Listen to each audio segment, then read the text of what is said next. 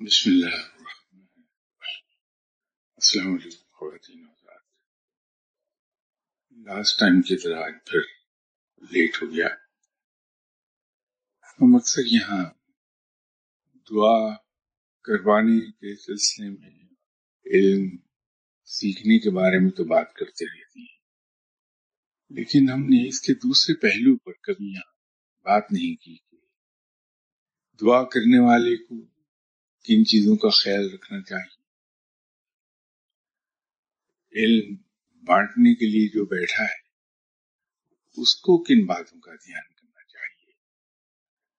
تو یہ زیادتی ہے اگر ہم اس پہلو پر بھی بات نہ کریں۔ پچھلی کسی نشست میں بلکہ 2-3 بار موضوع پہ بات ہوئی کہ یہ دعا کا سلسلہ کیسے چلا۔ در حقیقت وہ اولیاء اکرام، وہ بزرگان دین جو انڈین سب کانٹیننٹ میں آئے، کیونکہ یہ در حقیقت کافرستان تھا، تو اس خطے پر اولیاء اکرام کی توجہ کافی رہی کہ وہاں اسلام کو پھیلایا جائے، وہاں اللہ کے دین کو پھیلایا جائے۔ وہ اولیاء اکرام آئے تو یہاں انہیں فٹ ہولڈ بنانے میں کافی دقت کا سامنا کرنا پڑا۔ انہوں نے پھر اس دعا کے سلسلے کو استعمال کیا کہ اگر خلق خدا کی دنیاوی مشکلات اور ان کی تکالیف کے سلسلے میں دعا کا سلسلہ جاری کیا جائے تو لوگ اپنے معاملات کو سدھارنے کے لیے دعا کے لیے ہمارے پاس آئیں گے اور اللہ کا پیغام ان تک پہنچا دیا جائے۔ یہ اصل میں بیسک کنسیپٹ تھا اور وہ کامیاب رہا۔ ہر فقیر نے ماڈرن فیسلٹیز نہ ہونے کے باوجود، وسائل نہ ہونے کے باوجود تنہا لاکھوں لوگوں کو مسلمان کر لیا۔ اس کے بعد بھی دعا کے سلسلے کو استعمال کیا ہے بزرگان دین نے، لیکن اسلام کے یہاں پھیل جانے کے بعد اس کے مقاصد تھوڑے سے تبدیل ہو گئے۔ بنیادی مقصد تو یہی رہا کہ جس طرح سے کوئی تماشا دکھانے والا یا کوئی مزاری ڈگڈگی بجا کر لوگوں کو اپنی طرف متوجہ کرتا ہے اور لوگ جب اس کے ارد گرد آ کے جمع ہو جاتے ہیں تو پھر وہ اپنا پیغام ان لوگوں تک پہنچا دیتا ہے۔ تو اسی ٹیکنیک کو اولیاء اکرام نے اب بھی یوز کرتے ہیں کہ لوگ دعا کے لیے ان کے پاس آتے ہیں، وہ اللہ کا پیغام ان تک پہنچا دیتے ہیں۔ اگر ڈائریکٹلی پیغام دیا جائے تو شاید کوئی اس پر کان نہیں دھرے گا، اس لیے کہ انسانی فطرت میں ہے کہ نصیحتوں سے دور بھاگتا ہے۔ تو فقیر لوگ ایک طریقہ یہ استعمال کرتے ہیں کہ اگر میرے جیسا کوئی شخص کسی فقیر کے پاس چلا گیا، اس فقیر نے دیکھا کہ میں نہ نمازی ہوں، نہ میں قرآن پاک کی تلاوت کرتا ہوں، نہ میں روزے رکھتا ہوں، نہ کوئی اور اس طرح کے کوئی نیک کام کی طرف جاتا ہوں، وہ ظاہر یہ کرے گا کہ اس نے میرے اس کام کو کرنے کے سلسلے میں ایک وظیفہ مجھے دے دیا کہ آپ صبح کی نماز کے بعد یہ پڑھا کیجیے۔ در حقیقت وہ وظیفہ نہیں دے رہا ہے مجھے، وہ بلکہ وہ مجھے عادی کر رہا ہے کہ میں نماز کے لیے اٹھ جاؤں، کیونکہ میں اپنی غرض کا مارا ہوں تو میں فجر کی نماز کے لیے اٹھوں گا کہ میں نے یہ وظیفہ پڑھنا ہے تاکہ یہ میرا دنیاوی مقصد حل ہو جائے۔ تو یہ کہہ دیں گے کہ جب تک آپ کا یہ مسئلہ حل نہ ہو آپ یہ وظیفہ پڑھتے رہیے فجر کی نماز کے بعد۔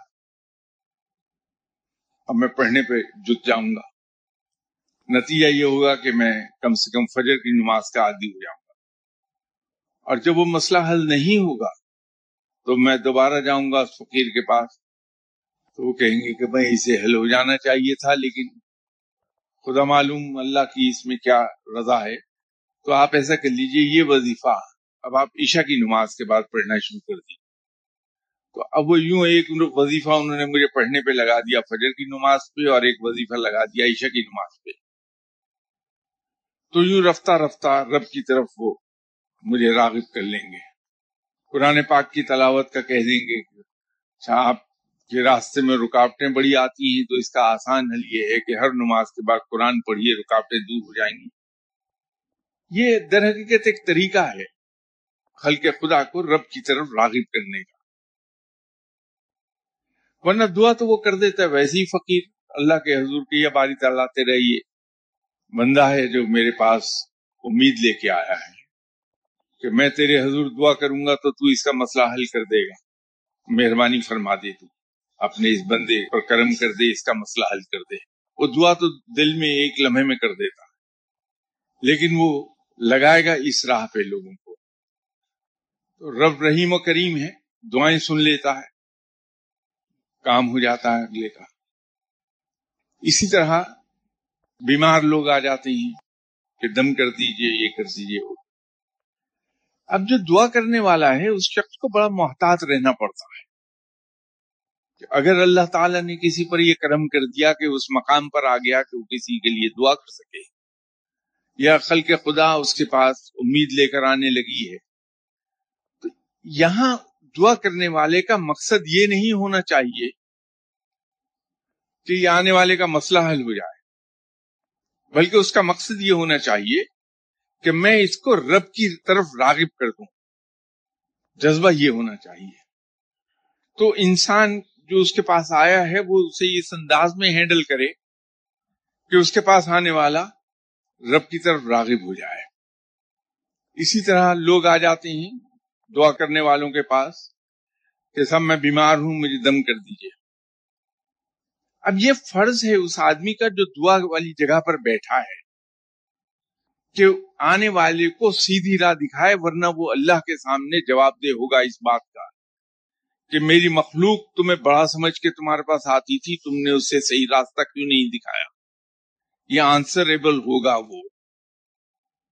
تو جو آدمی بیماری لے کر آیا ہے کہ دم کر دے میں ٹھیک ہو جاؤں، دعا کرنے والے کا فرض یہ ہے کہ اس حدیث کو فالو کرنے پہ مجبور کرے اس آدمی کو کہ آپ صلی اللہ علیہ وسلم نے یہ حکم دیا کہ جب تم بیمار ہو تو اپنا علاج کراؤ، نہ کہ دعا کے لیے بیٹھنے والا اس آدمی کو دم درود کی طرف راغب کر لے کہ یہ بے عملی کی راہ ہے.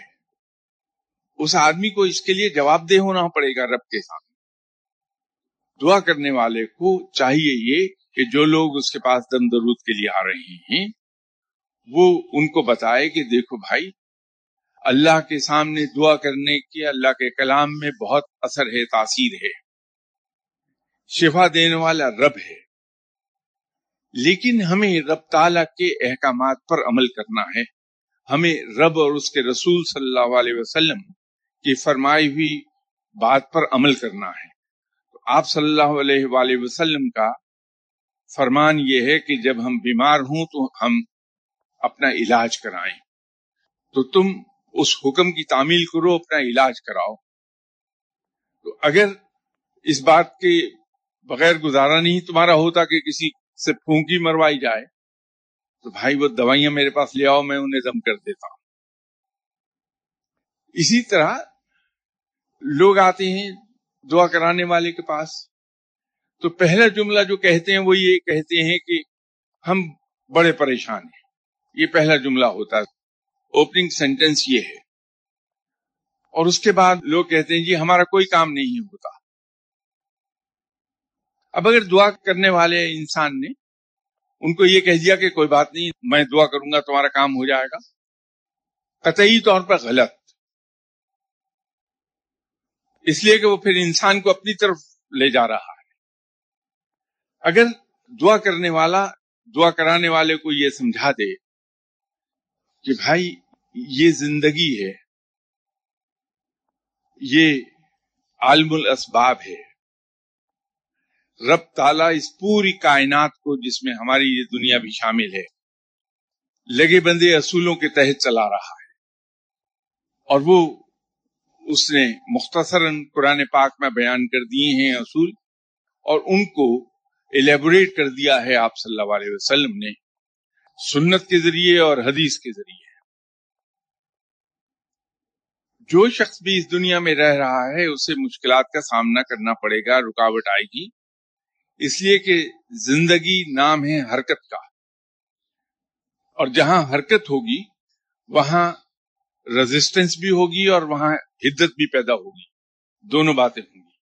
تو ہماری زندگی چونکہ ایک موونگ چیز ہے تو رکاوٹیں آتی ہیں، یہ فرکشن ہے، اور جو سختیاں آتی ہیں وہ حدت ہے کہ دو پارٹ اگر چل رہے ہیں اس طرح تو وہاں فرکشن بھی ہے اور وہاں ہیٹ بھی جنریٹ ہوتی ہے.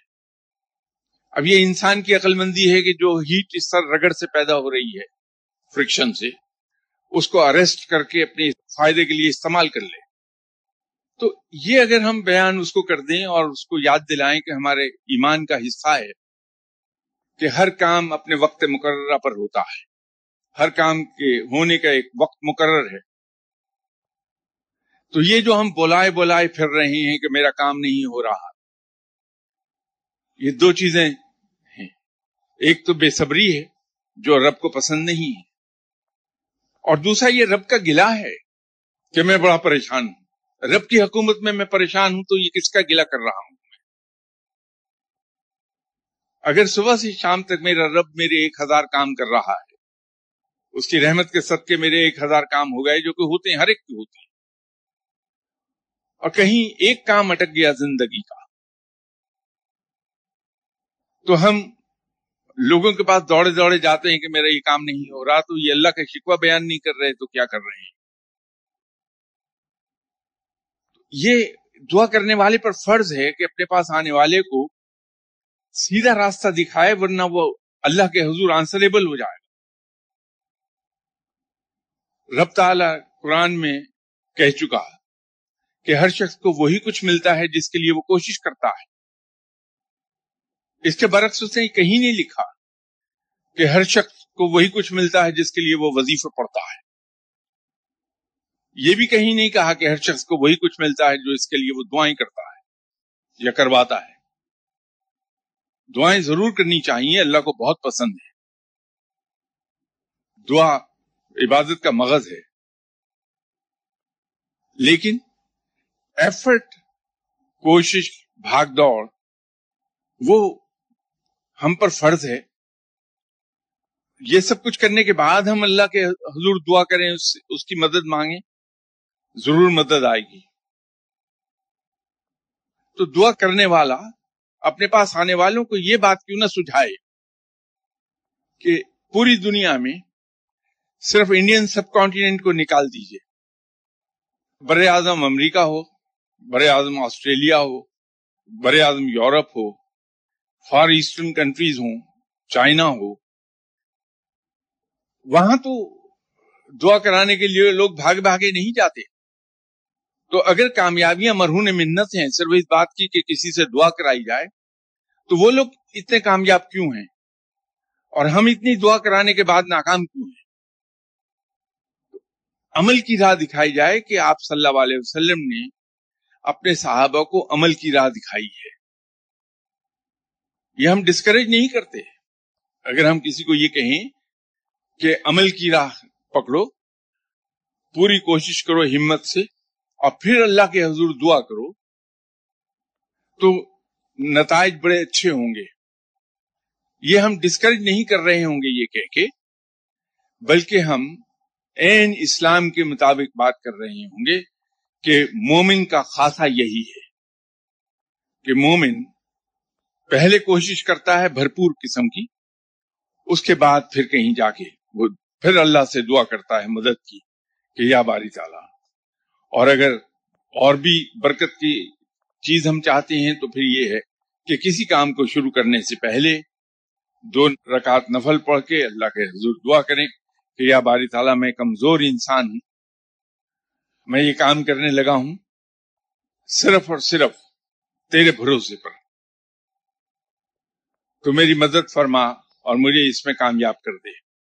اور اس کے بعد بھرپور کوشش کر لے، اور جب کوشش کر چکے تو پھر اللہ کے حضور سجدہ کرے اور اللہ سے عرض کرے کہ یا باری تعالیٰ، میرے اندر جو ہمت اور سکت تھی، جو تو نے عقل اور علم عطا فرمایا تھا، میں نے اس سے بہترین کام لے کے میں نے اپنی بھرپور کوشش کر لی، تو اس کا مجھے بہترین نتیجہ عطا فرما دے۔ یہ طریقہ ہے مرد مومن کا، مسلمان کا۔ تو دعا کرنے کے لیے جو شخص بیٹھا ہے، اصل میں ایک بہت بڑی ذمہ داری اس نے قبول کی ہے۔ یہ سورس ہے خلق خدا کو صحیح راستے کی طرف گائیڈ کرنے کا۔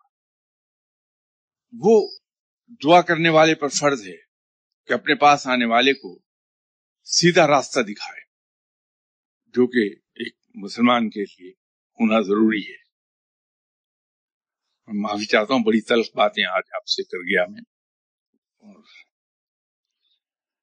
یہ سوال کسی نے پوچھا کہ اگر کسی ایسے مرید کے مرشد صاحب وفات پا جائیں جو روحانیت کی کسی ابتدائی سٹیج تک بھی نہ پہنچا ہو، تو مرشد صاحب کے ساتھ ان کی وفات کے بعد کس طرح رابطہ کرے کسی بھی ذہنی اور دنیاوی معاملے میں رہنمائی حاصل کرنے کے لیے۔ اس سوال کا جواب دینے سے پہلے میں ایک عرض کروں کہ ہم لوگ بیعت کر لیتے ہیں اور اس کے بعد بھی ہم دوسرے اصحاب علم کے پاس جاتے رہتے ہیں، ایسے صاحبان سے جا کے دعا کے لیے کہتے ہیں جو دعا کر رہے ہیں بیٹھے ہوئے ہیں۔ روحانیت کی راہ میں بنیادی اصول اور قانون یہ ہے کہ جب انسان کسی کے ہاتھ پر بیعت کر لے، کسی کو اپنا مرشد مان لے، یہ ضروری نہیں کہ بیعت ہاتھ میں ہاتھ دے کر بیعت لی جائے یا کی جائے، بلکہ اگر آپ کے مرشد نے آپ کو اپنا مرید مان لیا اور آپ نے کسی صاحب کو اپنا مرشد مان لیا تو وہ بیعت ہو گئی۔ پھر لازم ہو جاتا ہے انسان کا کہ کسی بھی قسم کی رہنمائی کے لیے وہ اپنے ہی مرشد کو اپروچ کرے، کسی اور کے پاس نہ جائے۔ اسی طرح اگر کوئی دعا کرنے والا آدمی ہے، اس کو اگر یہ پتہ چل جائے کہ وہ اس کے پاس آنے والا کوئی آدمی کسی دوسرے کے ہاتھ پر بیعت ہے، تو پھر اس پر لازم ہے کہ وہ اسے گائیڈ کرے اپنے پاس آنے والے کو کہ بھائی آپ میرے پاس نہ آئیے، آپ اپنے مرشد صاحب کے پاس جائیے۔ جہاں تک اس سوال کی بات ہے کہ وہ ابتدائی سٹیج تک بھی نہیں پہنچا، فرق کوئی نہیں پڑے گا۔ رات کو عشاء کی نماز کے بعد 2 رکعت نفل پڑھ کے اس کا ثواب اپنے مرشد صاحب کی روح کو بخش دے، اور اس کے بعد آنکھیں بند کر کے توجہ باندھے اپنے مرشد صاحب کی اور ان کی روح سے درخواست کرے کہ یہ میرا مسئلہ ہے، مجھے گائیڈ کر دیں۔ امید ہے کہ خواب میں گائیڈ کر دیا جائے گا، یا ویسے کسی آدمی کے ذریعے سے یا کسی کتاب کو کھولنے پر پہلی نظر پڑے گی اسی مسئلے پر، اس کا حل لکھا ہوگا، تو وہ من جانب مرشد ہی ہے، پھر گائیڈنس ہو جاتی ہے، وہ اتنا بڑا مسئلہ نہیں۔ انہی صاحب نے اگلا سوال پوچھا ہے کہ اگر کوئی شخص ایسے ولی اللہ کو اپنا مرشد مان لے جو وفات پا چکے ہیں تو بیعت کس طرح سے ہوگی، اور صرف مان لینے سے مرید کے لیے روحانی فیض کا سلسلہ جاری ہو جائے گا، یا کسی بھی طریقے سے وہ ولی اللہ پہلے تصدیق کریں گے کہ ان کے حلقہ مرید میں شامل کر لیا گیا؟ اس کا جواب تو میں نے ابھی عرض کیا کہ اگر آپ نے کسی کو مرشد مان لیا تو وہ آپ کو قبول کر لیتی ہے۔ انہی صاحب کا ایک سوال ہے کہ مکہ اور مدینہ شریف حاضری کے دوران کم عمر بچے کے ساتھ ہوں تو عبادت میں یکسوئی اور خاموشی اور دیگر آداب آسان طریقے سے بجا لانا ممکن نہیں رہتا، جبکہ بچے کو گھر پر چھوڑنا بھی ممکن نہ ہو، تو حاضری کی قبولیت کے لیے کیا کریں اور مقبول حاضری کیوں کر ممکن ہو؟ بھائی رب تعالیٰ دلوں کو دیکھتا ہے، جذبے کو دیکھتا ہے، نیت کو دیکھتا ہے۔ اگر خارجی عوامل ایسے ہو جائیں کہ کوئی شخص اس خشوع و خضوع سے کر نہ پائے، تو رب بڑا رحیم و کریم ہے، معاف فرمانے والا ہے، وہ قبول فرما لیتا ہے۔ اللہ کی رحمانیت پر، اللہ کے کریم ہونے پر، اللہ کے غفور ہونے پر ہمیں پورا بھروسہ رہنا چاہیے ہر لمحے کہ رب تعالیٰ اپنے بندوں کے لیے آسانی چاہتا ہے، ان کو مشکل میں ڈالنا نہیں چاہتا۔ یہ سوال ایک اور انہی صاحب کا ہے کہ مکہ اور مدینہ شریف حاضری کے دوران قبولیت حاضری کا کیسے پتہ چل سکتا ہے؟ ہمیں اصل میں عبادت کی روح کو دیکھنا چاہیے یہ میرا کام نہیں کہ میں یہ دیکھوں کہ میری عبادت قبول بھی ہو رہی ہے یا نہیں ہو رہی ہے، یا کہیں حاضری میں نے دی ہے تو وہ قبول ہو رہی ہے نہیں ہو رہی. یہ رب تعالی کا پریروگیٹو ہے کہ وہ کسی کی حاضری کو قبول فرمائے، کسی کی حاضری کو قبول نہ فرمائے. ہمیں اس سے بہت بالاتر ہو کے صرف اپنا فرض ادا کرنا ہے کہ ہم اللہ کے حضور حاضر ہو جائیں حج کے لیے، عمرے کے لیے، اور اپنی کسی پوری صحیح کر لیں، پوری کوشش کر لیں کہ ہم نہایت خشوع و خضوع کے ساتھ حاضری دیں، خلوص نیت سے حاضری دیں، اور سول پرپز اللہ کے حضور حاضری دینے کا ہو.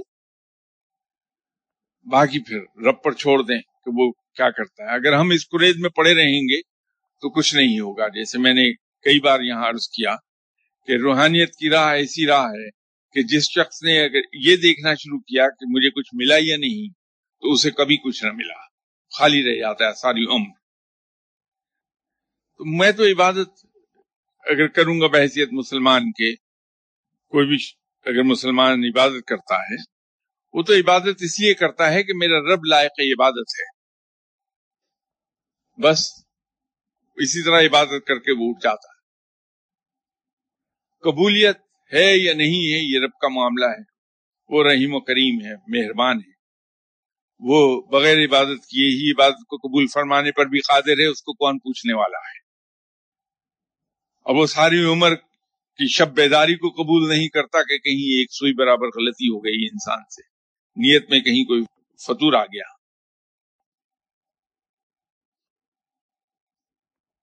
کسی صاحب نے سوال یہ پوچھا کہ بعض اوقات ایک ولی اللہ اپنے پاس آنے والے کچھ لوگوں کو پہلے دن ہی کوئی پڑھائی دے دیتے ہیں اور کچھ کو سالوں گزر جانے کے باوجود بھی کچھ پڑھنے کے لیے نہیں دیتے.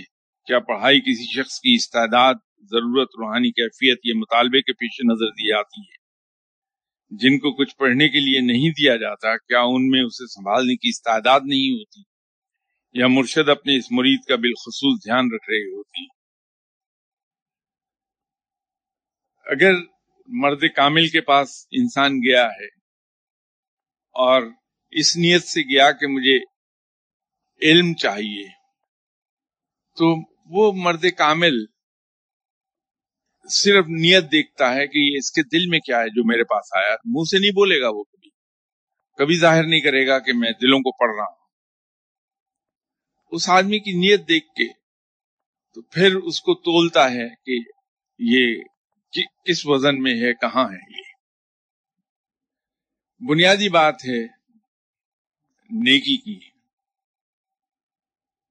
اور نیکی دو چیزوں پر مشتمل ہے. انسان رب کی عبادت کس طرح کرتا ہے اور رب کی مخلوق کے ساتھ کیسے پیش آتا ہے. یہ میں آسان لفظوں میں کہہ رہا ہوں، اس پہ ان الفاظ پہ اعتراض ہو سکتا ہے کہ یہ الفاظ اس کو پوری طرح واضح نہیں کرتے، لیکن میں آپ کی سہولت کے لیے جتنے آسان ترین الفاظ ہو سکتے ہیں وہ استعمال کر رہا ہوں.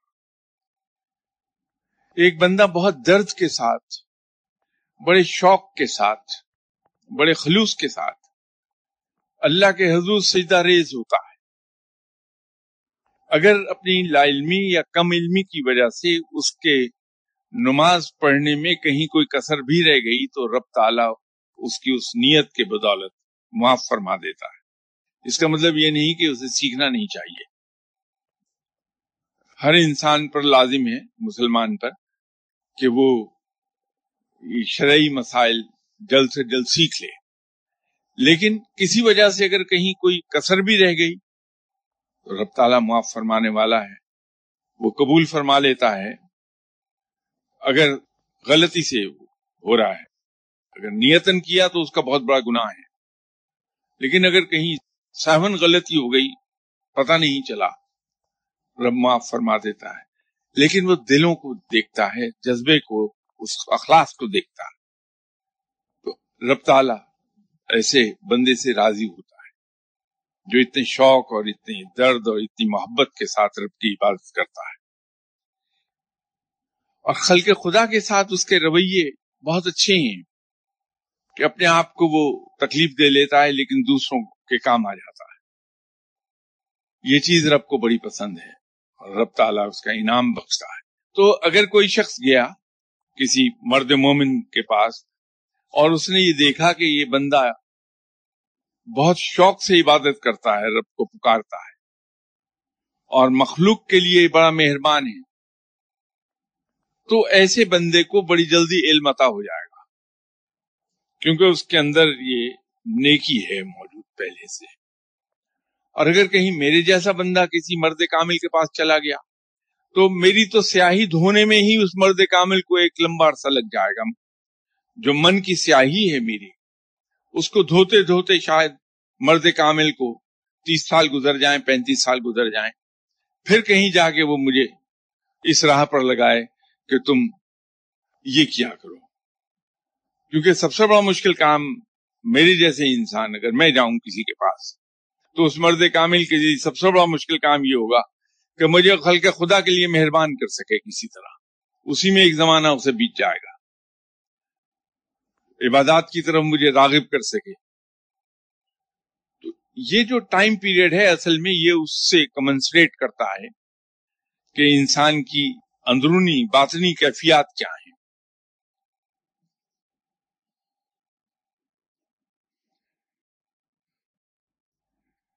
اس سوال کا جواب تو میں تھوڑی دیر پہلے دے چکا. اپنی زندگی اور زندگی کے بعد بھی مرشد کے ساتھ روحانی طور پر کنیکٹڈ کیسے رہا جا سکتا ہے وہ تو میں نے عرض کر دیا آپ سے. یہ خلافت سے متعلق سوالات مسلسل چلے آ رہے ہیں، مجھے نہیں معلوم کہ یہ کہاں پر جا کے ایک ولی اللہ اپنے خلیفہ کے انتخاب میں خود مختار ہوتا ہے یا اس حوالے سے اسے اوپر سے سجیسشن یا انسٹرکشنز بھی دی جاتی ہیں. یہ اس کا اپنا پریروگیٹو ہے اور وہ بہت ناپ تول کے دیتا ہے. اگر وہ میری طرح کا انسان ہوگا تو فوراً اپنے بیٹے کو اپنی گدی پہ بٹھا دے گا،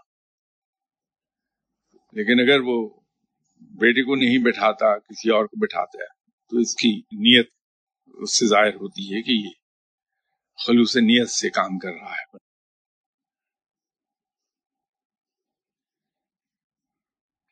یہ ایک اور سوال ہے اور اس کا جواب تلوار کی دھار پر چلنے والی بات ہے کہ بعض اولیاء اکرام کہتے ہیں کہ اپنے مریدوں سے جب ہماری ضرورت ہو یا آپ مشکل میں ہوں تو 3 بار ہمارا نام لے کر ہمیں پکارنا، ہم متوجہ ہو جائیں گے. سوال یہ ہے کہ اس طریقے پر عمل کرنے سے کبھی تو فوری ریسپانس آ جاتا ہے اور کبھی یوں لگتا ہے جیسے آواز کہیں راستے میں رہ گئی ہو، ایسا کیوں؟ اولیاء اکرام عام طور پر شاید ایسی بات کہیں نہیں کیونکہ اس میں شرک کا پہلو نکل آئے گا. اولیاء اکرام عام طور پر احتیاط کر لیتے ہیں ایسی باتوں کی جس میں کہیں انڈائریکٹلی بھی شرک کا پہلو نکلتا ہو، اس لیے کہ مشکل کے وقت صرف رب کو پکارنا چاہیے، اس لیے کہ حاجت روا وہ ہے، ہمارا مرشد نہیں ہے. غیر اللہ کو پکارنا شرک ہے. پہلی بات تو یہ ہے. وہ ایک روحانی معاملات ہیں کہ جب ہم مرشد کی طرف متوجہ ہوتے ہیں تو ان کی روح آپ کی طرف متوجہ ہو جاتی ہے. تو وہاں اگر ہم نے یہ کہا کہ اللہ کے حضور دعا فرما دیجئے کہ اللہ تعالیٰ میری یہ مشکل آسان کر دے، عام طور پر وہ دعا پوری ہو جائے گی. اور جو لکھا ہے کہ کبھی ایسا نہیں ہوتا تو اس کی ایک سب سے بڑی وجہ یہ ہے کہ رب اپنے معاملے میں بڑا سینسیٹیو ہے. انسان خواہ کسی بھی مقام پر فائز کیوں نہ ہو، خواہ نبوت کے مقام پر فائز ہو جائے، تب بھی رہے گا اللہ کا محتاج بندہ، بندگی سے آگے نہیں جائے گا. تو اگر ایک انسان کی کہی ہوئی بات ہمیشہ پوری ہونی ہے تو خلق خدا تو بھٹکنا شروع ہو جائے گی کہ ہر آدمی اس کی طرف دوڑے گا. رب تعالیٰ اپنا آپ دکھاتا رہتا ہے کہ دیکھو مالک میں ہوں، قدرت میرے پاس ہے، اس کو تو میں نے قوت عطا کی ہے اور جب چاہوں میں یہ سے وڈرا کر لوں. تو اس سے مایوس نہیں ہونا چاہیے، بلکہ ہمیں یہ سمجھنا چاہیے کہ ہمارا مرشد بھی ہماری طرح کا انسان ہے، اس کے پاس کوئی قدرت نہیں ہے، قدرت صرف رب کے پاس ہے. یہ مالک رب ہے جو سوچتا ہے اور کام ہو جاتا ہے. تو ہمارے مرشد کو تو رب کے حضور ہی دعا کرنی ہے. تو آگے استحقاق رب کا ہے کہ وہ اسے قبول کرے یا نہ کرے. جن صاحب نے سوال پوچھا، لگتا کچھ میرے قبیلے کے آدمی ہیں، انہوں نے لکھ دیا کہ جو انسان مجھ جیسا نالائق، بے صلاحیت، بے عمل اور گناہگار ہو، کوئی دوسرا تو ملا مجھے اپنے جیسا، جسے روحانی فیض نہ لینا آتا ہو، نہ سنبھالنا، تو پھر بھی اللہ اور اللہ والوں کے قریب ہونے کا شوق ہو تو وہ کیا کرے. لوہے کئی قسم کے ہوتے ہیں، اور اگر پنجابی میں بات کریں تو وہ ایک دیگی لوہا ہوتا ہے، ایک کاربن سٹیل ہوتا ہے، مائل سٹیل ہوتا ہے. اس کی فارمیشن سب کی ڈفرینٹ ہے. اس کے اندر سلیکون، کاربن پرسنٹیج، فیرولائز کی پرسنٹیج یہ ویری کرتی ہے، اس کے حساب سے اس کی قسط ڈٹرمن ہو جاتی ہے. کاسٹ آئرن ہوتا ہے جسے دیگی لوہا کہتے ہیں، کچھ میلیبل کاسٹ آئرن ہوتا ہے. ان کے سب کے خواص مختلف ہیں. یہ پھر کسی دن اس کو ڈسکس کریں گے. اگر ایک دیگی لوہا ہے اس کو میگنیٹ کے قریب رکھیں تو پرماننٹ میگنیٹ نہیں بنتا وہ. لیکن اگر وہ مائل سٹیل ہے تو میگنیٹ کے قریب، اگر مقناطیس کے قریب اسے رکھا تو وہ پرماننٹ میگنیٹ ہو جائے گا کچھ دیر کے بعد. لیکن میگنیٹ کے قریب رہنے سے مقناطیسی اثرات ضرور پیدا ہوتے ہیں، چاہے وہ وقتی کیوں نہ ہو. جیسے الیکٹرک میگنیٹ ہم بناتے ہیں، آپ نے دیکھا ہوگا کہ کرینز ہیں، اس میں بہت بڑا لوہے کا ایک دائرہ گول ویل لگا ہوتا ہے، اس کو الیکٹریکلی میگنیٹ کر لیتے ہیں تو وہ باقاعدہ کاروں کو اٹھا لیتا ہے، بسز کو اٹھا لیتا ہے. وہ کئی ٹن وزنی یہ ریلوے بوگیز کو شنٹنگ میں وہ کام آتا ہے میگنیٹ. لیکن جو ہی سوئچ آف کریں وہ لوہے کا ٹکڑا ہوتا ہے، وہی میگنیٹ. تو اگر مجھ جیسا بندہ ہے جو آپ نے بیان فرمایا کہ نالائق، بے صلاحیت، بے عمل، گناہگار، تو بھی اگر ایک ولی اللہ کے قریب رہا تو اس کے اندر نیکی صلاحیت کر جائے گی. رائے گاہ نہیں جاتا کسی بھی ولی اللہ کی صحبت میں بیٹھنا.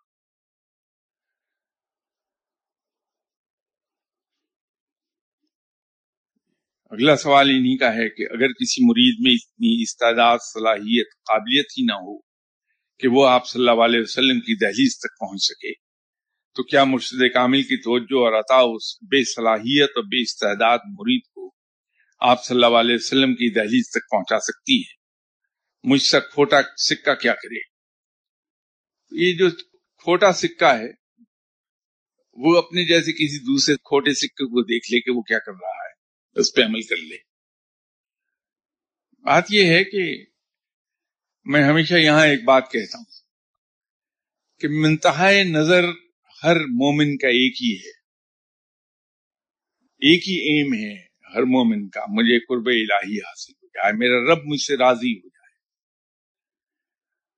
لیکن اس کا آسان ترین زینہ یہ ہے کہ بغیر کسی چیز کی طرف دھیان دیے صرف اور صرف اپنا تعلق اپنے شیخ تک محدود کر لے اور فنا فی الشیخ ہو جائے.